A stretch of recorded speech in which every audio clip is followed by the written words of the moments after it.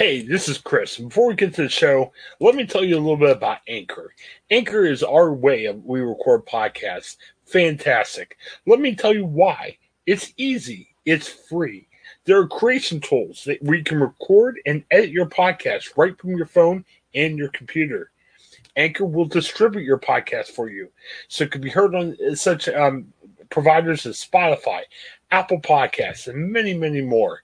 You can make money from your podcast with no minimum listenership. It's everything you need in a podcast and so much more. Check out Anchor, and you can find it all in one place. Download the free Anchor app or go to anchor.fm to get started. Anchor, it's a fantastic way of creating your first podcast and making it work.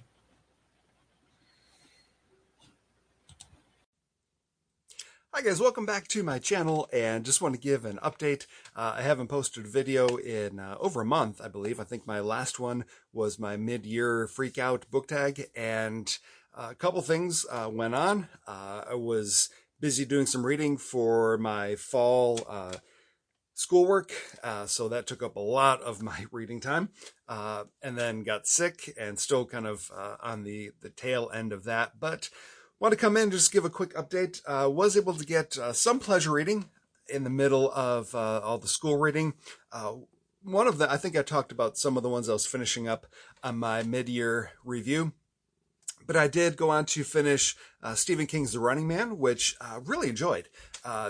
Didn't realize just how much, I know there's the movie and it's very different from the movie, but didn't realize how ahead of its time this was in terms of things like Hunger Games and just this idea of somebody in a very real life or death situation while the whole world watches for entertainment. So very great little read. Again, not the horror type story that you might expect from Stephen King. So again, if you're not a horror fan, this would definitely fit more into the dystopian, kind of sci-fi type adventure. I encourage you to pick it up. Really enjoyed The Running Man by Stephen King. The other one I just finished, which was amazing. Really didn't. I actually won this on Goodreads, a giveaway there, and knew nothing about it headed in, but got the book and a bookmark and a little enamel pin, which wasn't expecting. Showed up in the mail one day. Came highly touted, was recommended on the front cover by Stephen King, on the back, Joe Hill as well, gave his recommendation to it, Paul Tremblay. So kind of expecting some good things.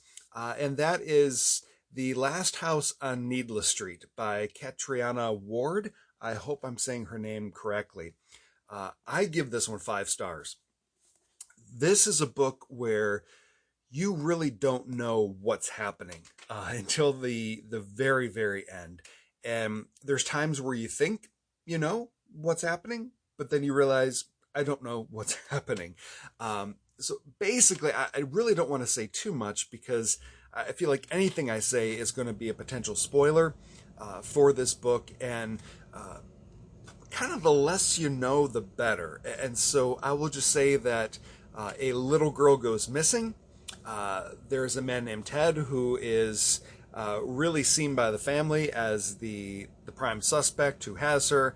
And Ted really reminds me, if you read Nosferatu, really reminds me of Bing Partridge. That's just who I have in my head the whole time. So the sister is determined. This is 10 years after the little girl disappears. This is 10 years later, and the sister is obsessed with finding her missing little sister. And this outstanding twists and turns. I think it raises awareness of a very important issue. Won't say what that is, but yes, again, this one's going to keep you guessing till the very end. So highly recommend The Last House on Needless Street. There are some trigger warnings. They do talk about issues. Suicide is discussed. Obviously, child abduction is discussed. It deals a lot with trauma and abuse, and so just be aware of that heading in. But outstanding book. Thoroughly enjoyed this one. There was a point when I was about to stop reading because it just got to be too disturbing. But I decided I was going to press on just a little bit, and I'm very glad I did.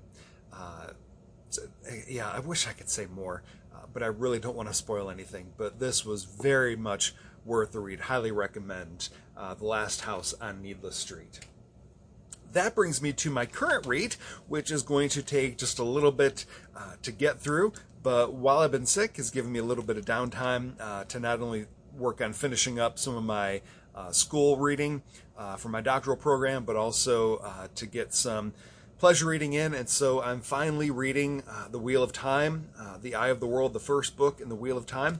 And now that the trailer is out for the Amazon series, I think it premieres in November, if I'm not mistaken. So that kind of put a fire under me to finally get this going. And really, I'd started it a while back and got about 50 pages in and just wasn't gripping me. And it turns out I kind of gave up on it about 10 pages too soon, because once I picked it up and got about another 10 pages in, that's where the action started. And I've really been hooked in ever since then. And I'm on page 207. Chapter 15. So really enjoying this so far. Look forward to following this journey, and we'll likely just continue on with book 2 and 3 and continue on. But at least I'll be able to watch the series when it comes out, because I'll finish this book. And I think from people I've watched on YouTube, it sounds like maybe there's some stuff that gets a little bit into book 2. So maybe I'll try to get that done before the series comes out as well. But October, I really want to carve out October, Halloween. I really want to carve out time to finally read It by Stephen King. It's been on my shelf waiting, kind of marked out. October's got to be the perfect time to read that. So get this one done, see what else I can fit in here in September, and then October 1st, want to get into It. So that's what's been going on. Again, I do apologize.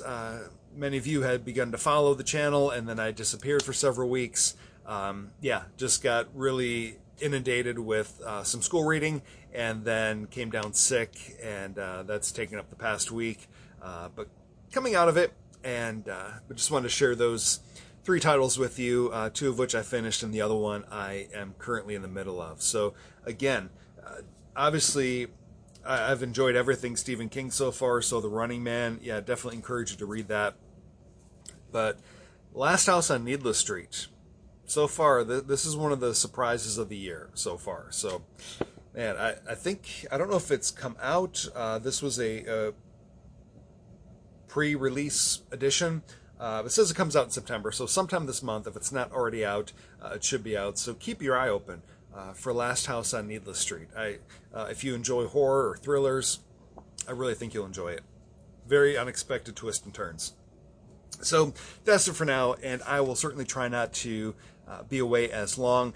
Thank you, everybody who watches. Thank you, everyone who has subscribed, liked, referred a friend, whatever. Really appreciate. I know I'm new here on BookTube, but appreciate all of the support and interaction. I've really enjoyed it.